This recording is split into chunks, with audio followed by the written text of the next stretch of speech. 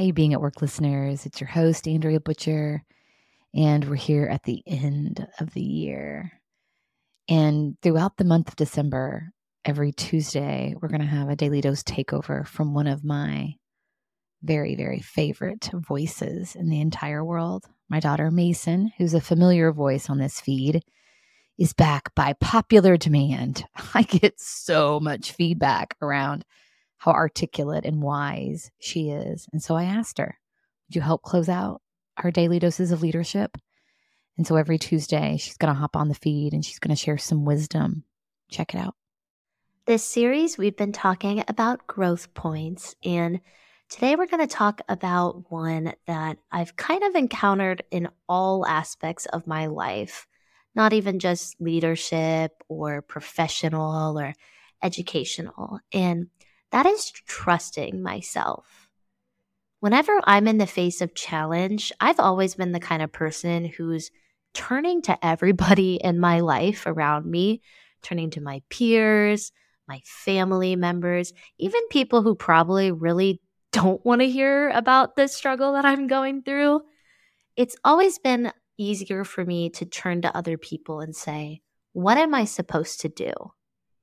And as I've been kind of navigating these growth points and trying to hammer in on them for this series, I was driving home the other day and one of my favorite songs came on. It's actually quite relevant right now because I feel like it's gained a lot of popularity with the Barbie movie. And that is Closer to Fine by the Indigo Girls. My mom actually kind of raised me on this song. It was always playing in the car as I grew up. Her and I actually sang it as a duet for a family talent show, and we still do sing it together quite frequently.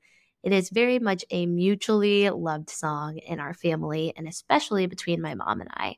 And as I was trying to kind of think about ideas for this series and things in my life that have kind of emerged as themes of growth points that I thought other people could relate to, this song came on and I found myself really fixated on the lyric. The less I seek my source for some definitive, the closer I am to fine. And I found myself thinking, okay, what do I think that really means and represents in my life? Because I love that lyric.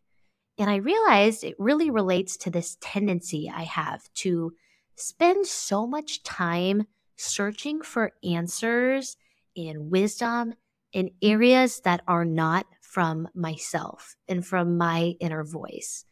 Now, I'm not saying you shouldn't consult people and consult sources of wisdom to navigate change, but I am saying I think sometimes we have a tendency, especially as leaders, to neglect our inner wisdom. And we have a tendency to turn places that are not ourselves. And when we spend so much time looking for external ways to navigate change, rather than trusting our inner voice and our inner wisdom, we get even further away from what we really want and from what we really know is the right path. We are the ones that are going to live the experience based on the choices we make. And I think we owe it to ourselves as strong leaders and strong humans to trust that inner voice more often so that we can get closer to fine